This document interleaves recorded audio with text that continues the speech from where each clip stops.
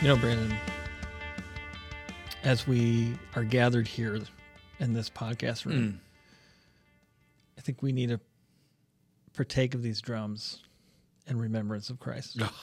They are a sacrament, you know. They are a sacrament. Sometimes what we say might be a little sacrilegious, Yeah. but they are a sacrament, yes. Oh, my goodness. And all seriousness, because I know people are like, why do they keep talking about drums? I do want to say that, like, drums, and I mean this, like, seriously, drums exponentially, and I know worship's not about me, but drums make worship so much more, like, not enjoyable, but, like, I don't know, I just feel like there's a connection. There really is. What's the rhythm? Yeah, it's the rhythm. But It's cool runnings. yeah, You know? feel the rhythm. Feel the rhythm. Right? Look out, church! It's bobsled time. Almost not there yet. We're close to the season, but not yet. The reason we keep making drum jokes is because we made one on the first episode, and afterwards you were like, "We got to keep that going." Dude, that's a good. Okay. We like to see how long a joke can go. But that's a podcast for another time. That's right. We have a podcast coming out. How long can you tell a joke? All right. Well, I tried to allude to it in that drumming joke there, but we're going to talk about communion today, which is a holy sacrament. I don't mean to make light of it. It's a real one. It is a real one. Yes, it's a real thing. But we're going to talk about communion. What is it? Why do we do it? We're going to read some scriptures here that demonstrate people participating in communion, kind of the first communion, kind of laying out what Paul says about communion in some places. And then we're just going to kind of apply that to our current understanding of communion and how we can practice it together as believers. right. So let's start there. Communion really has its roots in the Last Supper, right? So we're going to read Matthew 26, verses 26 through 30. Now, while they were eating, Jesus took some bread, and after a blessing, he broke it and gave it to the disciples and said, "Take, eat. This is my body." And when he had taken a cup and given thanks, he gave it to them, saying, "Drink from it, all of you, for this is my blood of the covenant, which is being poured out for many for forgiveness of sins. But I say to you, I will not drink of this fruit of the vine from now on until that day when I drink it with you, new in my Father's kingdom." After singing a hymn, they went out to the Mount of Olives. Now, honestly, the only reason I kept 30 in there for this reading was I just thought it was interesting that Jesus sang a hymn. Right. That's kind of interesting, right? Right. Yeah. Like, I mean, my understanding of him was like glorifying God, and Sure. it's pretty cool that, Jesus, who's part of the Trinity, is glorifying God in hymns. Sure. What I think is really cool too, I like that you added in there, because he's going to the Mount of Olives where he's clearly conflicted. Yeah. So like and I don't mean conflicted in a negative way, but like he knows what's about to happen. He's also singing a song of praise on the way, right? You know what I mean? Like there's this idea of I'm praising the Lord knowing I'm about to die. Right. Not just die, but go through some pretty horrific things. Right. Yeah. And so you can't blame Jesus, because at no point does he doubt it. No. And at no point does he waver. No. But he recognizes that this is difficult. Right. Yeah. And I think Father, if you could take this cup, Right. but if not, your will be done. Right. And that's how he leads. But I think that's a cool way. Like you said, you have this first Last Supper act that he does with the bread and the cup. Then they sing a hymn. Yeah. He glorifies his Father and then goes to the garden to literally be with him one last time before the events. That's a cool setup, It is. It is a very cool setup.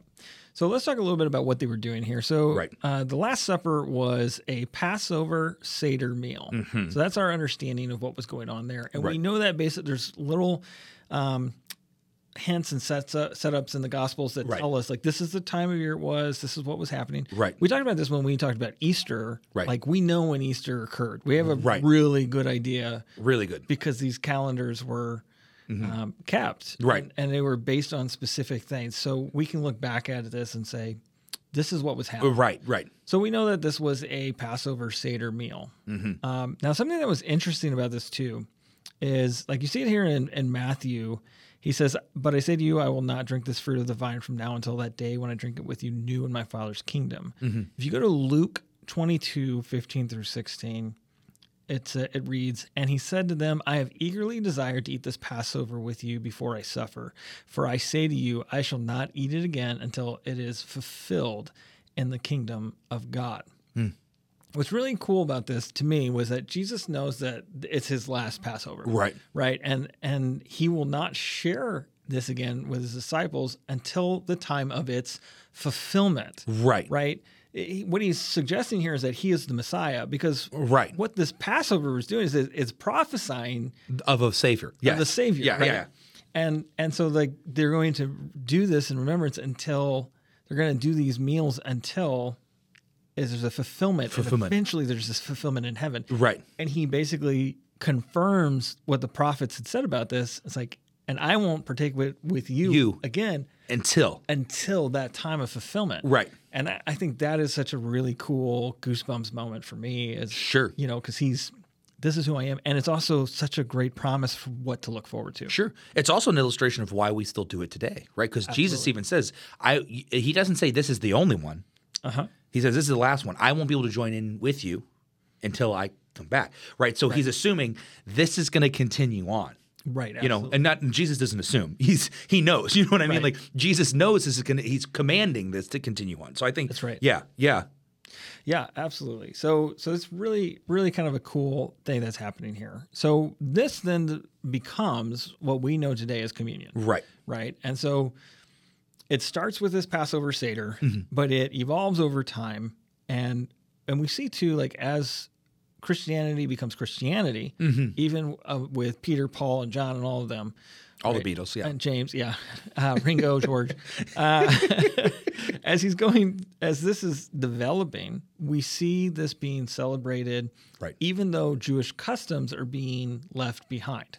Yes. Right? Because those customs were for an older covenant. Right. But as Jesus states here in this Last Supper, he says, this is my blood of the covenant, which is being poured out for the forgiveness of your sins, right? So this is the new covenant now that we are under. And so some of our, I guess, acts, sacraments, or things are kind of evolving and changing to reflect that as well. Right. Well, and I think that what's interesting, like you said too, about this is the early Christians, well, for really long time, they were the way. They were a sect of Judaism who believed the Messiah had come, and so Jews for a long time really kind of thought they're just kind of crazy, radical Jews. But then as the Romans kind of began to persecute the Jews, we've talked about this a lot, Right. As persecution occurred, they began to separate themselves from the Christians.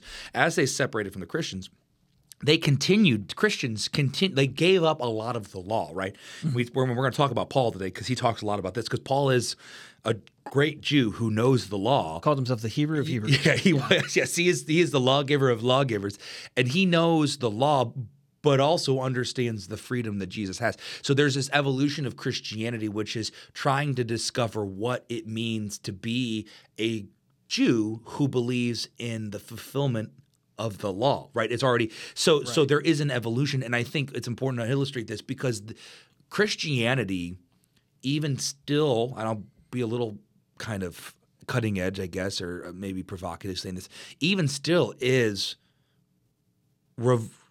not evolving, but it's still unpacking some of this today, even but especially in the early church, it's trying to figure out like, okay, how does this work? How do we do it? What does that look like? Right. What did Jesus mean? And that's another thing too, is the disciples. We read Matthew 26. The disciples are so ignorant they don't even know what's going on. Like even though he's telling them, I'm dying, and they're all bickering about who's the best and who should be. Like they miss or like who's going to betray him? Right. They're missing the point of this. So I think this is a lot of what we see, especially as we read on in the early church, is the Christians are trying to go back and be like, all right, what did God say? Like what did Jesus tell us to do? And this is one of those ones that was never in doubt. Right. This was always something they did. Yeah. So if we look at Acts 2:42, this is interesting scripture. So they were continually devoting themselves to the apostles' teaching and to fellowship and to the breaking of bread and to prayer. Mm-hmm. So something you and I were talking about before we hit record on this was that it was like, this is a scripture that people talk about as being a evidence of communion in the early church. Right. There are other evidences, obviously. But breaking of bread and communion aren't necessarily the same thing. No. And so Right. what we're kind of seeing more is that believers were regularly getting together and sharing a meal Right. at the beginning of the week. Yes. Typically, right, to break bread. And so while they were getting together and there was these things like the agape. Yeah, agape feast, love feast, whatever they call them. Yeah. Yeah. We love a good feast on this podcast. Exactly. Yeah. Oh, yeah. Bring me all the feasts. Bring me all the feasts. That's right. Yeah. So while these were not necessarily about communion, right, they were good opportunities to participate in communion. Right. There wasn't there and I think that's important for us to understand too. Communion, as we know and the way we know it today has always been, but the way we practice it today has evolved over centuries. Yes. And even, but here is where communion happened. But breaking of bread doesn't mean communion like we think of it. Yeah. It just means simply they got together. They ate together, they prayed together. But I think that's important is they were doing life together. And part of doing life together is remembering Christ's death together, Right. So another verse like this, Acts 20:6-7, we sailed from Philippi after the days of unleavened bread, which, correct me if I'm wrong, I mean, that's kind of insinuating Jewish festivals. Yeah, well, the day of unleavened bread is also tied specifically with the Passover. So this same era, yeah. And reached them at Troas within 5 days, and we stayed there for 7 days. On the first day of the week, when we gathered together to break bread, Paul began talking to them, intending to leave the next day, and he prolonged his message until midnight. Right. Which I love that he prolonged his message until midnight. I love that Luke writes that in there. Like he's like, and Paul would not shut up. It just kept going. Well, he brings it up to bring up a really important point because this sets up the story of the kid who falls asleep in the window. Right. But you know what? Here's an interesting practical take that we maybe should, we always get mad at preachers who go too long because we're trying to get to lunch. Yeah, right. Well, if you eat first and then you can go all the way to midnight. Shoot, we should be starting at 1. That's right. Yeah, man, that's right. So again, we're seeing here that there's some understanding of Jewish custom. There's some gathering together to break bread together as believers. And I think that was a uniqueness that the Christians did have was the celebration of weekly meal. Yeah, was a little uncommon. In the Jewish family, you would celebrate with your for Sabbath, you would Sabbath with your family or your extended and immediate family. But these are complete strangers, for lack of better. These are not related by blood relatives. So the fact that they're getting together to eat together on a weekly basis is a little bit strange, culturally speaking. Right. But I say that just to highlight that the Christians made that was a choice, a conscious. They made that decision to do that. Absolutely. All right, so now let's jump to 1 Corinthians because this here is where we're seeing Paul address people who are practicing very specifically something called the Lord's Supper, which is what we know as communion now. So this is 1 Corinthians 11:17-30. And there's broader context on this as well. Like if you can start a little sooner than 17 and go a little further than 30, but this is the meat of it here. All right. Now, in giving this next instruction, I do not praise you because you come together not for the better, but for the worst. Mm-hmm. For in the first place, when you come together as a church, I hear that division exists among you, and in part, I believe it. For there also have to be factions among you, so that those who are approved may become evident among you. Mm-hmm. Therefore, when you come together, it is not to eat the Lord's Supper. For when you eat, each one takes his own supper first, and one goes hungry while another gets drunk. What? Exclamation point. What? Do you not have houses in which to eat and drink? Or do you despise the church of God and shame those who have nothing? What am I to say to you? Shall I praise you? In this, I do not praise you. I'm going to start saying that to people when they do something they don't like. In this, I do not praise you. In this, I do not praise you. Okay. For I received from the Lord that which I also delivered to you, that the Lord Jesus, on the night when he was betrayed, took bread. And when he had given thanks, he broke it and said, "This is my body, which is for you. Do this in remembrance of me." In the same way, he also took the cup after supper, saying, "This cup is the new covenant in my blood. Do this as often as you drink it, in remembrance of me. For as often as you eat of this bread and drink the cup, you proclaim the Lord's death until he comes. Therefore, whoever eats the bread or drinks the cup of the Lord in an unworthy way shall be guilty of the body and the blood of the Lord." That's pretty rough. That is, yeah. But a person must examine himself, and in so doing, he is to eat of the bread and drink of the cup. For the one who eats and drinks judgment to himself if he does not properly recognize the body. For this reason, many among you are weak and sick, and a number are asleep. Okay. So what we're seeing here is that communion has kind of shifted from being a little bit less of a meal, but it's a little bit more becoming corporate here and kind of being in a corporate setting. Right. And so there's still like kind of a feasting that's going on in this context. Right. But Paul's like, if you're doing this to feast, you're doing this wrong. Right. Communion is not about the feast. Right. Right. Right. Communion is about the remembrance. Right. Right. So this is where communion begins to shift from the full meal, which included the bread and the wine. Right. To Paul highlights specifically, he says you can eat at home. Right. Like you eat at your house. What's important is the bread. He's drawing the importance of what's the most important part of the feast that we're having. It's these two things right here. I told you that. Right, exactly. And so what's interesting about this though is he you mentioned it's like you can go eat at home. Right. Like they were bringing this stuff together, and he points out that one person is going hungry while the other is getting drunk. Yeah. Which is to say one person is indulging on all the food, right, while somebody else has little, right, or nothing at all. Right. How then can they partake in the remembrance? Right. Right. So there's definitely, you're missing then that Christ had done. It must have been an interesting church service if you got some hammered people there. I mean, well, it was very Roman.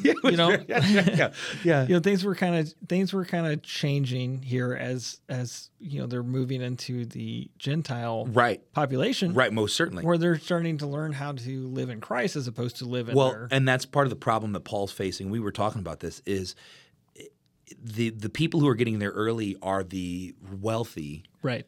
Folks who either don't have a job or have a job that is very nonchalant. The other folks are the poor folks who were either out begging, B out working, probably more so out working if they're in the church because that's Paul's MO. He likes you to work, So these are the workers who are showing up, and it's the idea of like, think of it this way. The equivalent of what's happening there is like your church decides they're going to have like a Bible study on a Wednesday night, let's say, and they say this is actually something we want to do. They say they want to have a meal for everybody before the Bible study starts, so everybody can eat.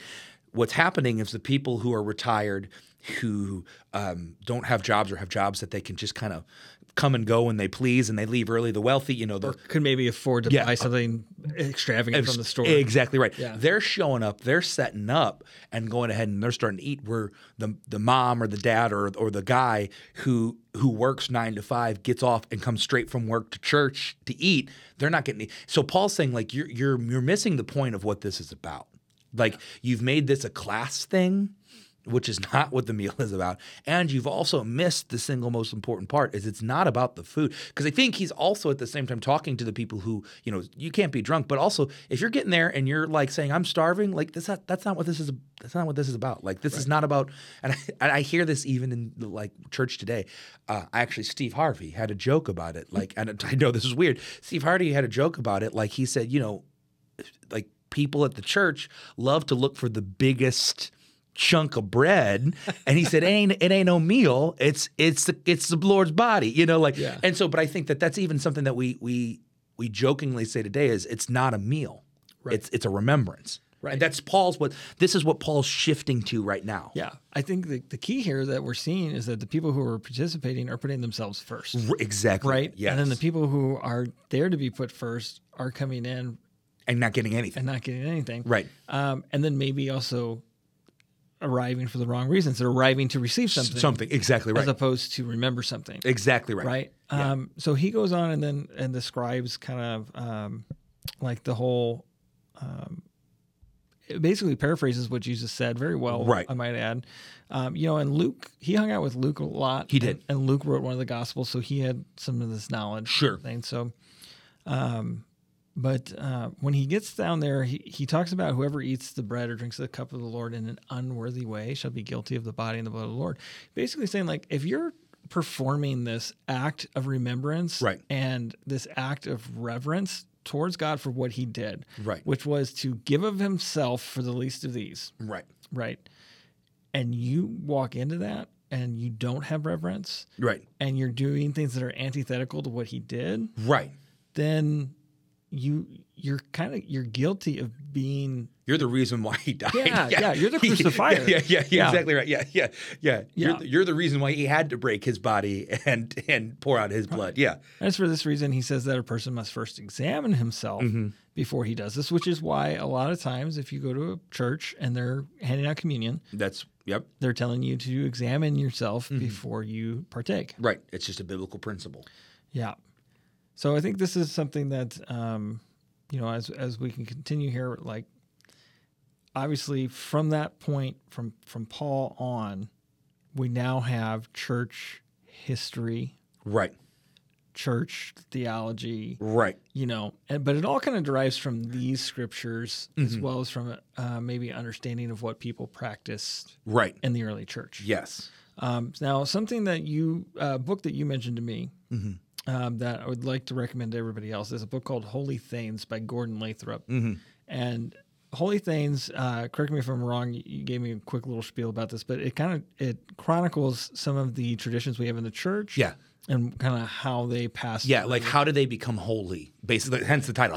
How did things in the church get holy? Like how did now communion obviously has always been a holy thing, but he kind of talks about like where does it come from? How does it evolve? Because like you said, basically once Paul says this, we know the church has been doing this. We know that the church is still doing this, and we know in between the church has never stopped doing this. Right. But how the church has done it has changed, has evolved, has and rules and legalism have slid in, and then sometimes the liberalism has seeped in, and it's and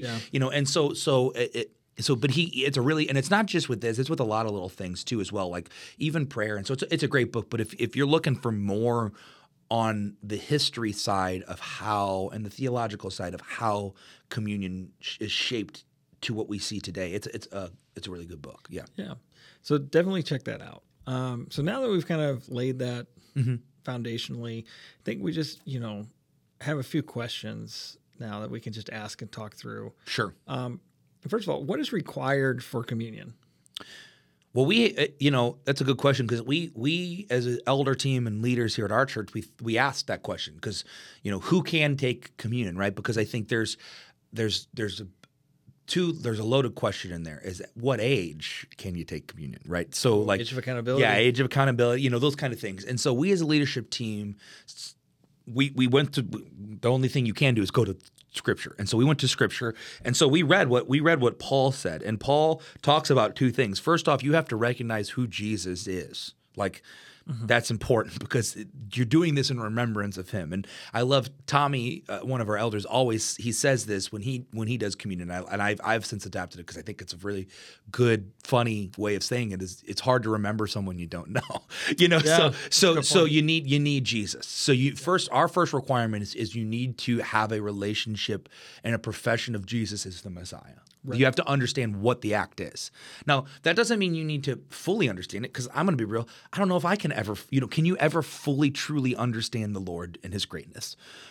Like you can understand some of it. Right. But if you understand who the Lord is, that he died for your sins, that he was buried, that he was crucified, buried, and rose 3 days later, that's what we mean when we talk about Jesus. Okay. Right. And then our second requirement that we find biblically is right there in 1 Corinthians 11 there. He talks about you need to be examining yourself to make sure you're in a worthy way. And so what we talk about with that is talking about living repentance, if there's any sin you're holding in your life, or forgiveness. So like maybe you're holy and you don't sin, but you're still holding the sins of others that they've committed against you against them. Yeah. And so I like to say it's hard to receive God's forgiveness when you have not forgiven, because the Bible tells us forgive as he forgives. Yeah. This is interesting. It reminds me of our last episode. We did an episode on Halloween. Yes. And we kind of talked about this, how like your intent has to be important for certain things. But there's kind of a thought on here. So like Paul says, for the one who eats and drinks judgment to himself, and if he does not properly recognize the body, for this reason many among you are weak and sick, and a number are asleep. We talked about how you can't really unintentionally right like enact some of these spiritual things, but maybe that's not fully the truth. Sure. What do you mean? Like, like when Paul is talking to them, are they blatantly, purposefully disrespecting the covenant, Sure. the communion, or are they misunderstanding its purpose? Yeah. Yeah, I think it's probably the latter, right? I doubt that they're blatantly doing these things. I think this is probably a misunderstanding of the purpose. Right. So there is a level of like when you're doing holy things. I'm trying to remember exactly the question you asked me when we recorded that, but you had asked me a question about like, can you glorify God with the demonic? Or something like right, that. Yeah, sure. And it was like, we were kind of saying, well, you can't, like, if it's demonic, you're not glorifying. But basically, right. Like, can you use the things of the world right. to glorify God? Right. And like, we were basically like, well, everything in the world is God. Sure, right? sure. That's also in 1 Corinthians. Right. So that is something that he's saying to these exact same people. Right. Everything in the world is God's, and everything belongs to him. But there is a kind of a concept here that he's teaching about communion, but it really comes back to not revering the work of Christ. Well, yeah, and I think so. Maybe the answer to your initial question that you just asked is maybe they weren't maliciously doing it, but maybe they were intentional. Like because he singles them out. He says, I told you from the very beginning, this is what, because he says it. He says, I can't remember what verse. Where does he? Let me go back and say, therefore, when he came together, sorts of, I'm looking for it. He says it somewhere in here where he says, I told you this. Given. Oh yeah, here. This is what he says. For I received from this right there. For I received from the Lord, which I also delivered to you. So he's saying, this is what I told you guys about it. Yeah, that's a great point. So he's saying, I told you this is what you should be doing, and you're doing the opposite of it. So maybe sometimes it's not about whether you're intentionally doing something, but it's about the fact that you have not listened. Yeah, and you've refused obedience, even if it's because you were dismissive, right, or you didn't pay attention, right. You should take the things of God seriously. Right. Is maybe where he's going with this. Right. Because I think it's really interesting too, because he says, for this reason, many among you are weak and sick, and a number are asleep, which is how the Bible a lot of times describes dead. Yeah. And so Paul's attributing, though, their lack of respect for a lack of blessing. You see what I'm saying? Like, not to get prosperity gospel here, but like, well, but you see, like, a lack of blessing or a abundance of cursing. That might be what it is. Right. Yeah. But so I wonder if there's got to be a disobedience in there somewhere for that. I feel like maybe I'm wrong. Well, clearly they did not listen. Right. And so it's disobedience can be like, well, I didn't hear you say that. Have your kids ever done that to you? Oh, sure. Like, hey, I told you to do this thing. I didn't hear that. Sure. It's still disobedience. Well, because you didn't listen to me. So this brings up a good question, right? So like, it's kind of like what I said. A lot of people ask about communion, and we do open table and we can talk about all that stuff, blah blah blah. Yeah. But like, we don't have an age. We don't do confirmation in our church. Like, that's not something. We do believer baptisms and we do discipleship, obviously, but we don't have like, hey, you need to. We don't even do membership in our church. So like, we do have a class that like gets you connected, but we don't require that to take communion, and we don't require you to take a confirmation class. So, for example, like my kids are 6 and 10. Mm-hmm. My son and daughter both invited the Lord into their hearts. At like, I don't know, 4, they've not been baptized. Mm-hmm. We're talking about that stuff, but basically they dedicated their lives to the Lord the best that a 4 or 5-year-old could do. Sure. And it was at that point that we talked to them about what communion is. And it's the way, and the way we simplified it was, well, the way Paul simplified it was, we just said it's a way for us to remember what Jesus did for us. Yeah. And so they were like, well, does that mean we now get to take communion because we believe he did that for us? And I was like, of course. Yeah, absolutely. So we don't, so But I say all that to say, to go back to kind of Paul's point, are they heaping judgment upon themselves because they don't fully, when I say examine themselves, we talk about, because we take communion as a family. Like we'll get our communion from the table, because that's how we do it. We let everybody come forward. And then we'll literally circle up as a family and we'll pray together and we'll talk together and we'll talk about forgiving. And so I think what maybe is happening here is Paul has given them parameters. They've refused to do it.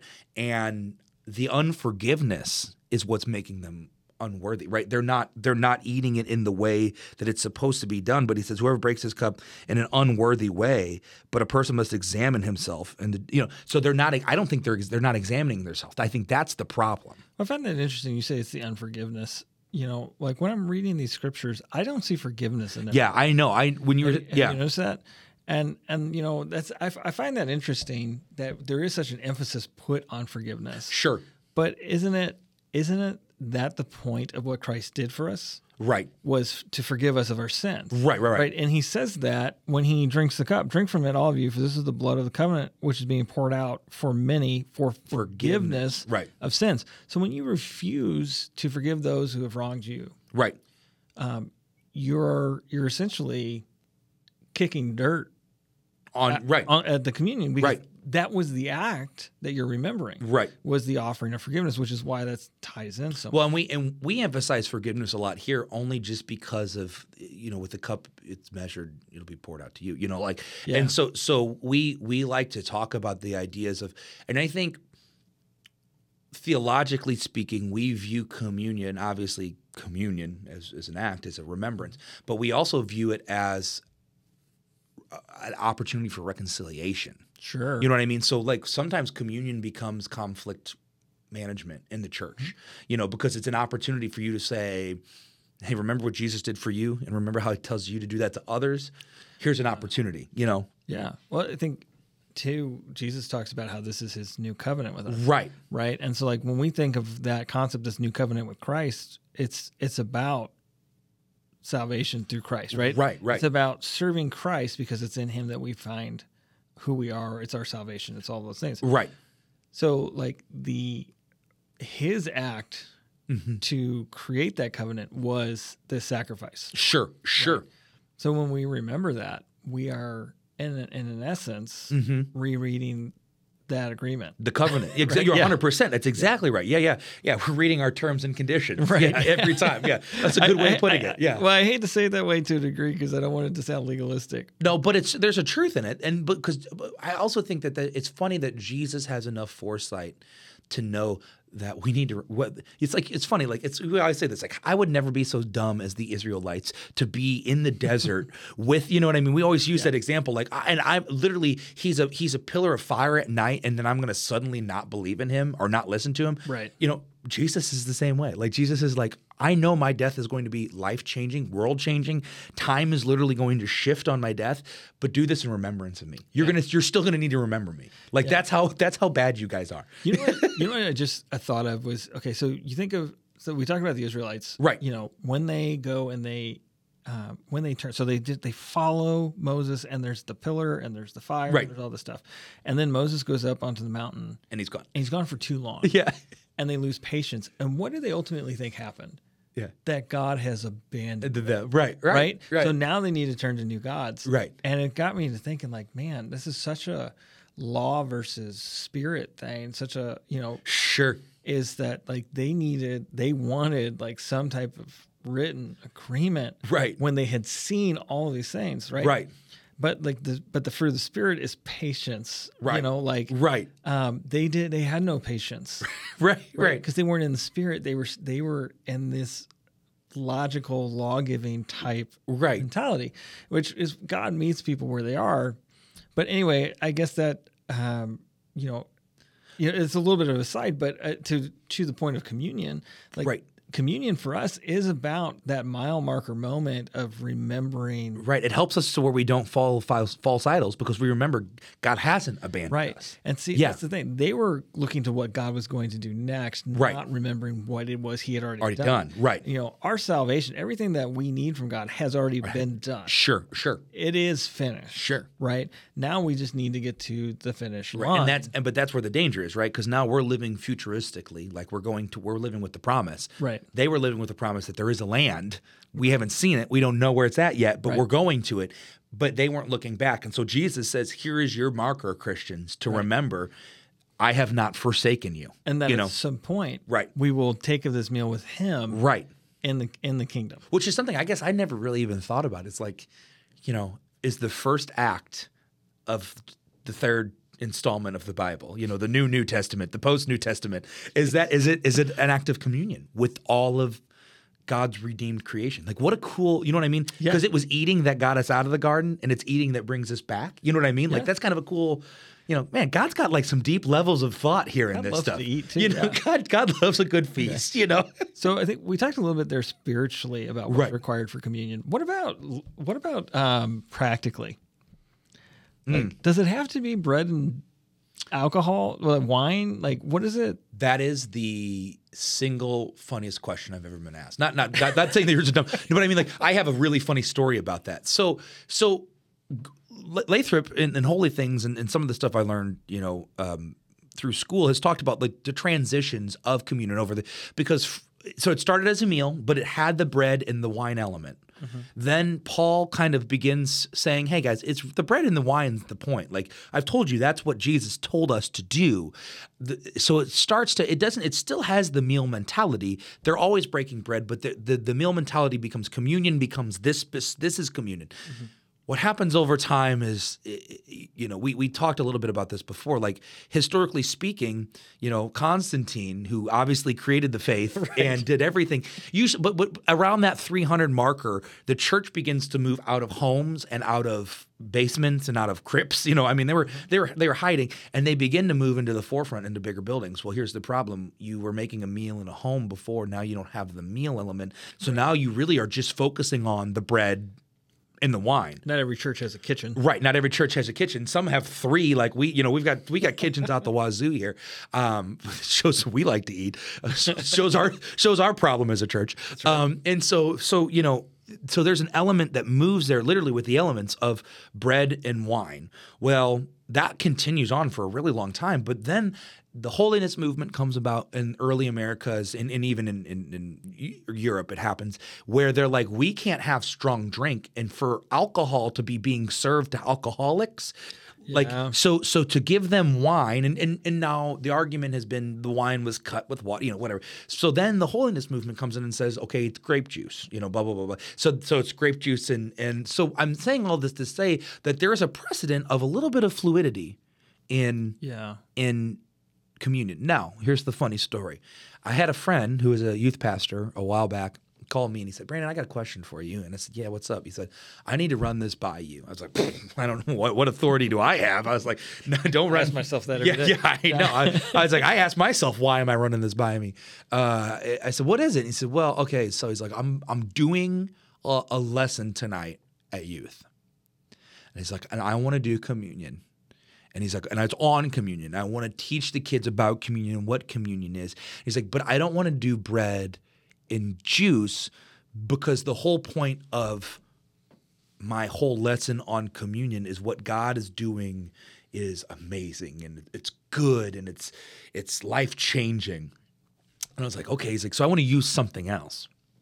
I was like, okay. And he's like, are you ready for this? Are you ready for this? I'm holding on to my seat. He asked me, he said, are you ready for this? He said, I would like to use a chicken quesadilla from Taco Bell and a Baja Blast. And I was like, he's like, is that going too far? And I was like, bro, I don't even know how to answer that question. Can I have a chicken quesadilla? First of all, the holier quesadilla is the steak quesadilla. Okay. Well, so let me tell you what happens. I agree. The steak quesadilla is the best. So he said, but like I want them to like understand that like I don't want a stale cracker and like flat grape juice. Like I want them to like understand that like God is like that's the whole thing. And I said, look, dude, like goes back to the intent. I said, like if the Spirit is leading you in that direction, I said, who am I to tell you otherwise?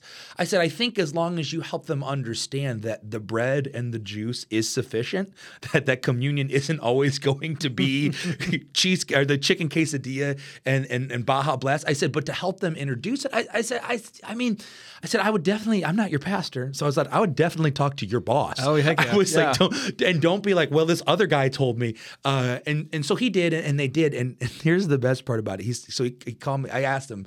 I saw him like, months after it, but I remembered. I was like, dude, how did it go? He's like, yeah, dude, it went really well. He's like, the kids really received it. He said, but here was the most unexpected thing that happened. He said was, I held up the quesadilla to break.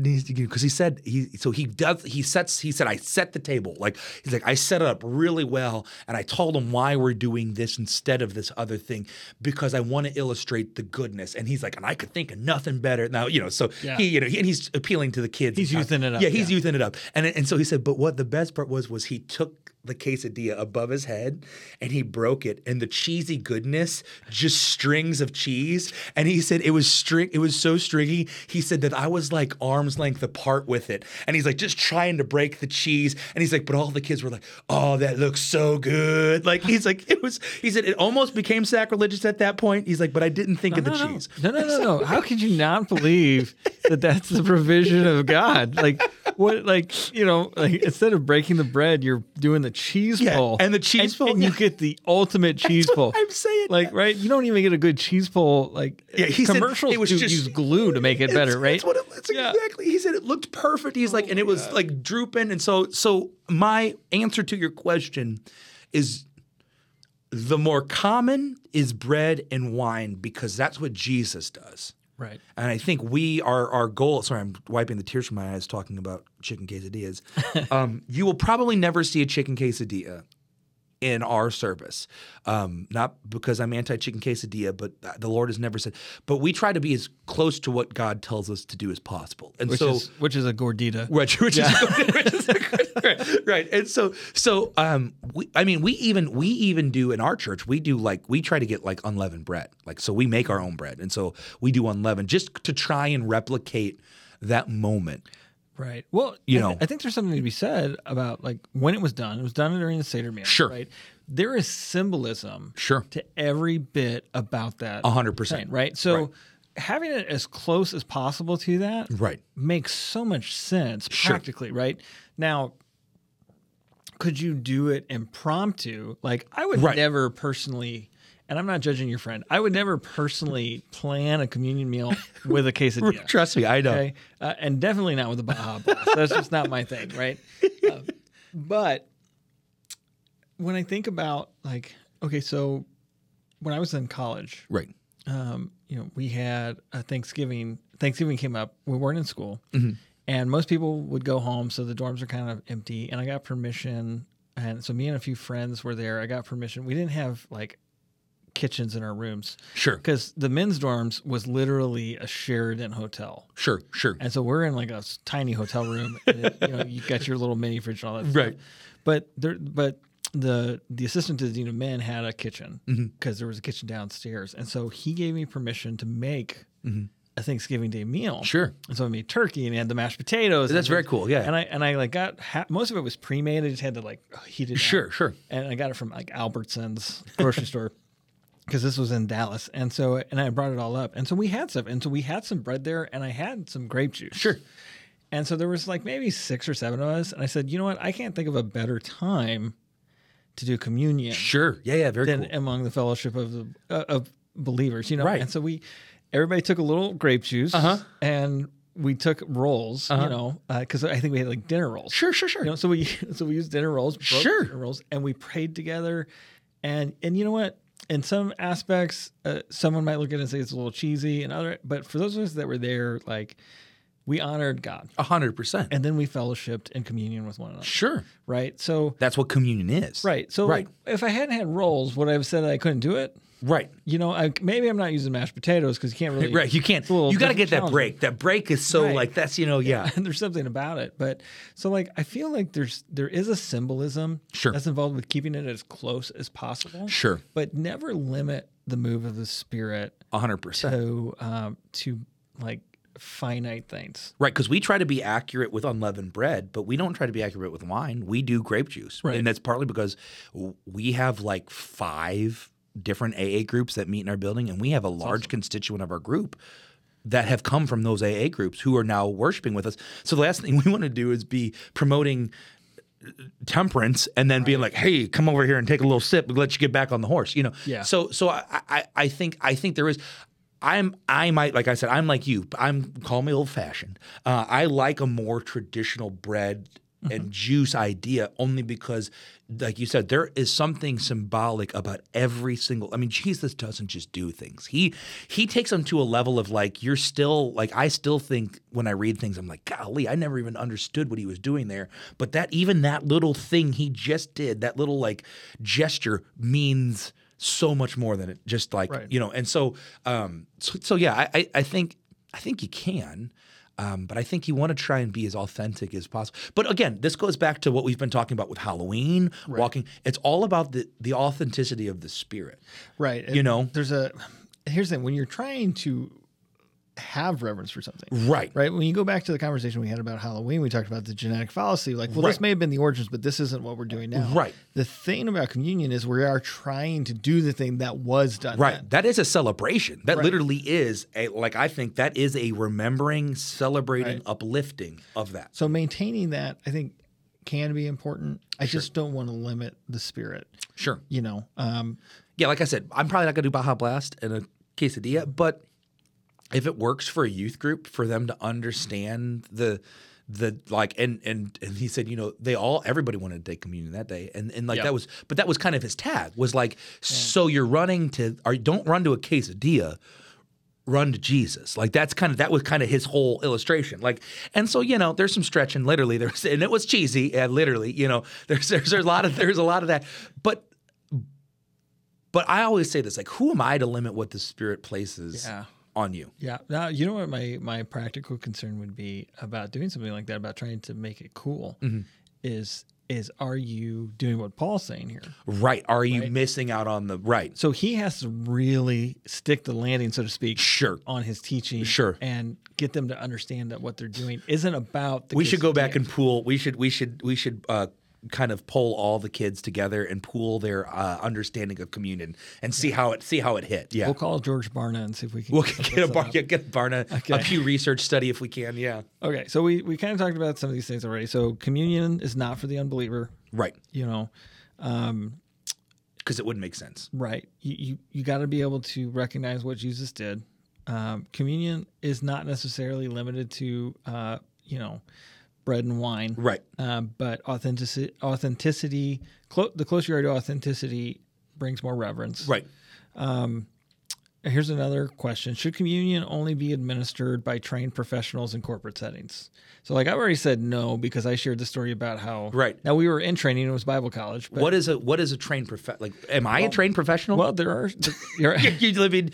That's I don't want to answer that question. That's a dangerous question. You're trained. You're not a professional. That's awesome. So, well, think about like some of the more liturgical groups, right? 100%. Because our system is the easy one to point at there, right? Because for them, there's a very specific thing. Like you have to say certain words, yeah. And the priest is the one who gives you, and the priest can say you're not permitted to have it, right? Oh yeah, yeah, right? yeah. They can most certainly, make a judgment, right? So, like, is that a necessity? Is that something that we need to be looking at? Like, should we be gatekeeping the table? That's the real question. Should you gatekeep the table? My answer, and it might make some people mad because they do gatekeep, is no. Like when I talk about open table, I don't mean like progressive, like, ideas of open, what we mean by open table is we mean it doesn't matter where you came from. Like if you're Lutheran, Catholic, Methodist, Church of God, non-denominational, Yeah. affiliated, unaffiliated. Does it? The table. Jesus set the table for everyone, all of his disciples. Yeah, but we did point out, like, it's not for the unbeliever. But it's not for the unbeliever, right? So in a sense, you are gatekeeping. You have to gate. Well, yeah, you have to gate. But I'm not. But you're not administering. Yeah. You're trusting people to make the decisions and understand the consequences thereof. Well, that's where we come in with the last part, which the second one was, hey, if you don't know who Jesus is, this really isn't for you. But also, if you do know who Jesus is and you're not taking it in the right way with forgiveness and all, so I think that's where the judgment is. And we've even said, like, you're heaping a judgment onto you by doing this in the wrong spirit. And so yeah, but I don't gatekeep at all. Literally, how we do it, we set the table. Like I talk about it. I think anybody can administer it as long as they stick to the story. And by that I mean, like, as long as they talk about what Jesus is doing and what this means.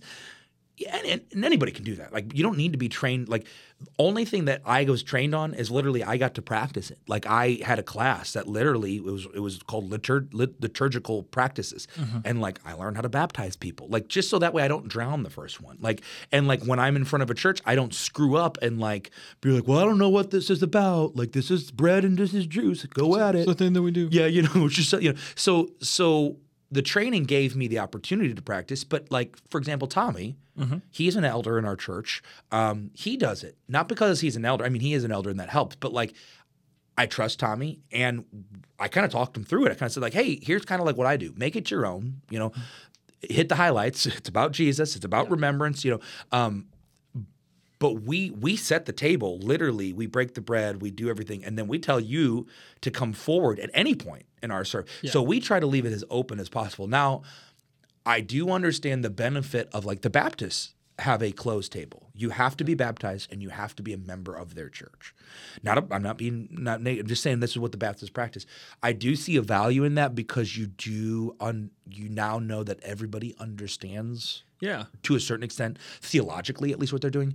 But to me, I go back to the fact of, like, can you ever fully 100% understand the mystery? It's like kind of like what we were talking about with Ethan a few episodes back. Like, there are mysteries of God that sometimes we just have to say that's mysterious. Yeah, but if we're going to say that, like, this is for the saved, right? If you have a closed membership type table, it makes sense. You've got a gauge on whether or not somebody is saved. You've taught it to a degree, right? You know that they have. You know that they've been told. Right. And I think part of our denomination, and you might have experienced this coming from like a non-denominational background, is like our denomination was very much so anti, we're going to tell you what you can and can't do in the church. And so when it came to communion, they were very much so like, we're not here to tell you, like, you're like, for example, like I share this story sometimes. I dated a Lutheran girl for many years, and her dad was a pastor of a church. I went to his church. I went up to take communion. It became this whole ordeal because I'm not supposed to technically take communion in the Lutheran church because I wasn't confirmed in the Lutheran church. But yet I was dating his daughter, so I unintentionally put him in this very awkward position where he was like either going to deny me communion and me be very bitter towards him, or kind of screw the whole system. And he screwed the whole system, which I do appreciate because I took, so I think it makes sense. But for me, theologically, I look at what Jesus does here is he gives it to the room. He doesn't examine, he gives it to Judas. Like, Judas is in there. So like, well, I think too, though, he doesn't give it. No, like, he does. He didn't come out and be like, "Hey, okay, now I'm going to wheel out the cart, and here's the wafers, and here's the juice." Right. They were already partaking of this feast. Right. Which already had its own symbolism. Right. And he was taking it to this next part of, like, this is the new covenant now. Right. That you take it with me. Right. And so they didn't have to go get up and stand in front of everybody and grab the bread. Right? Exactly right. Yeah. And now, to your point, Judas was there, partaking with them, and ultimately we know what happened, with him, But he heaped that on himself, And so I think that's so. So that would be to answer your question. Do you have to be a trained professional to serve communion? No, I think you just have to be. I will say I do think you need to be a mature enough Christian to understand the basic tenets of it. So like, you listen to this podcast. you're going to be, I'm kind of speaking facetiously, but also kind of truthfully, if you understand what we've been talking about so far, you're probably qualified to sit in a dorm room with your friends and give communion, and it'd be just as holy of a moment as if I did it on a Sunday. Right. It's really about that connection with the Spirit. Right. And having the maturity to understand what you're doing. Right. And that's the thing is a true, I think for a lot of people, a mark of maturity is that, that is that collar. Sure. Having that, like, I know this person's a trained professional. Right. I know they've done this. Right. So it's easy to lean into that, but it's not a necessity. No. Yeah. I also think it's really weird that people would like place the bread in your mouth for you. I don't know. That's just Or why you would drink from the same cup. Like, I mean, I get the theology behind it because this is the cup, but like I'm thinking like, oh, the germs, and then they use that cloth, and they use the same area of the cloth to wipe the cup the whole time. So it's just afraid of germs when I mean that's why of Christ. It's by His that's why stripes that we were healed, Brandon. Yeah, well, I ain't trying to drink after. What if they got floaties? You know what I mean? Ugh, gross. Oh, gross. Okay. All right. So the important thing here, I think what we keep getting back to is the important thing is what are we remembering? Right. And Isaiah 53, 5-6 says, but he was pierced for our offenses. Mm-hmm. He was crushed for our wrongdoings. The punishment for our well-being was laid upon him. And by his wounds we are healed. All of us like sheep have gone astray. Each of us has turned to his own way. But the Lord has caused the wrongdoing of us all to fall on him. Mm-hmm. And that's what we're trying to remember here. Right. Like when he talks about this is my body broken for you, he's not saying the bread is his body. Right. No. It was a very symbolic act, not a literal thing. Right. Of like his body was going to physically be broken. Right. And his blood was going to physically be spilt. Right. Right. So that's where the cup and the bread came into play. Right. It was because you could spill the cup and you could break the bread. Right. It was symbolism. Right. Most certainly. Right. For what he was actually going to do. Right. And we'll probably get into the transubstantiation, consubstantiation. Is the body of Christ when they break it, does it really become? Because that's the whole argument. We can unpack that sometime. But like you said, this is all symbolic of, and he's trying to. And we have to understand context. Context is key. He's trying to prepare his disciples for what's about to happen in less than 24 hours. Right. So the symbolism of a body being broken. He was pierced for our transgressions.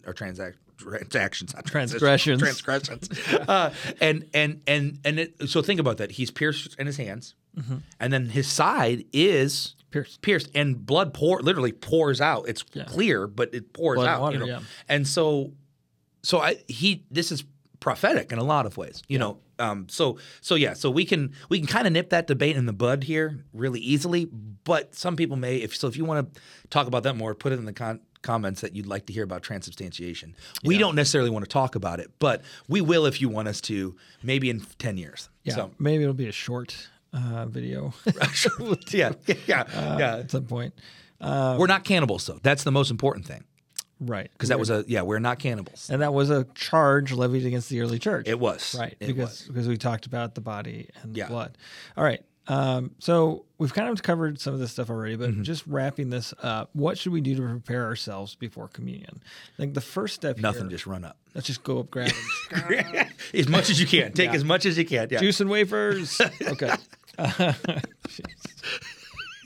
So I think the first thing we should do here is we need to, as we've already stated, we need to remember what Jesus has done. Right. We need to really sit and think about that. Right. And recall, and think about Isaiah 53 here.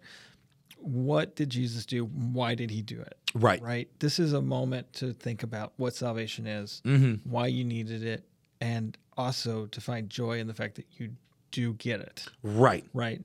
So reflect. Yeah, I think time is important, and I think a lot of people, we try to give as much time in our service as possible. We literally do one song, prepare the table, and then say you can come up before. I mean, in my sermon, if you need to, you can come up and you can get it whenever you want. But part of the reason why we do that is because I don't think a lot of people take the time. I think they hear communion is there. I need to take communion. We're taking communion today. Well, I've only got one song to get through it. Right, and so they try to rush through it, and so. I even jokingly say, like, if you need me to come give it to you during the week, like, I'll do that. I jokingly say that, but, like, that's the truth. It's like, I think time is so important because if you don't remember, like, if you don't truly remember, like, you're missing out on the value of what we're doing. Yeah. Yeah, absolutely. I my personal tradition, I think, is I like to have it in my hand. Sure. Oh, for Like, sure. So and hold it. Yeah. I'll get up there and get it, and then I want it in my hand because it's like it's real. weighted. It's Sure. real. It's there. And then I sit and I think about it, and I've got the body and I've got the blood in my hand, and now Right. I'm reflecting. Right. You know. Yeah. So the next thing you want to do is examine yourselves, and I think I start with that probably. Sure. Before, like I like to reflect. I like to examine myself before I get the bread and the. I think that's an argument for standardizing your communion is if people come to know and expect communion, whether it's weekly, monthly, annually, whatever, they have the opportunity to examine themselves before, like, you know what I mean? A springed on communion can sometimes be a bad thing in the aspect of like, if you just had the worst day and you just cussed out your boss, Right. you probably aren't going to be taking communion that day because you're not in the right headspace to go. And I know people at our church who have said, "Hey, I've got this going on, and I'm not taking communion today, not because I'm hateful, but because I know my heart's not in the right place, because I've examined myself and said I'm not there, and I need to get there." Right. And that's the thing. While you need to be saved to take communion, Right. communion is not a marker of salvation. 100%. Right? Yes, So that's true. you can take the time off. Yes. Because you want to prepare. You want to. You'd rather do it right than do it wrong. Right. Exactly. You want to do it with reverence. 100%. Yes. So examine yourself. Think of anything that God might want you to address and repent of, as well as we kind of talked about this. Offer forgiveness for those things. So Yes. Okay. Yeah, I've got the boss that I'm angry at. Okay. Well, I need to forgive them. Right. Before I can do this, because God forgave me before I was repentant. Right. And then I think the last thing, we kind of already talked about this a little bit too in the reflection part, but I think the last thing here, and the notes look a little different than the way I'm saying this, but is we can then celebrate. Yeah. Right? Like this is a joyous moment. It should be. Yes. There's a level of somberness, but Christ did not die and die. Right. He was Right. He suffered. And he went through that suffering, but he did it for the joy that was set before him. Right. And he did not stay in the grave. He rose from the grave. Right, And 100%. That broken body is now glorified. Right. And in heaven with God the Father. Yeah. Right? So it makes no sense necessarily to have a communion that just stays down because he didn't stay down. I mean, he's up. Yeah. He is risen. So Exactly. That's funny. And I like to like our family, how we do it. And this isn't right or wrong. We also put an emphasis on like sharing it. So finding someone to share it with, whether it be a family member or someone else in the congregation, because that's what Jesus did. He shared it with his disciples, you know. And so we have the opportunity to share because I think there's to your point, that's where the joy comes in. Is you're communing. That's part of it, koinonia being the community, the Greek word for community. We're in the midst of that, having communion together. It's meant to be a relational thing, both vertically and horizontal. Right, because it's not just communion with those around you, but you're in communion with Christ. Horizontal's left to right? Horizontals. Okay, what's diagonal? I wanted to make sure I wasn't saying diagonal. And then vertical. Yeah, and vertical. Right, yeah. And so it's everybody. Yeah, exactly. Yeah. Yeah. Okay. So communion is about remembering the price that Christ paid for us, so that we could be reconciled to the Father. Mm-hmm. And there's joy in that. Right. Exactly.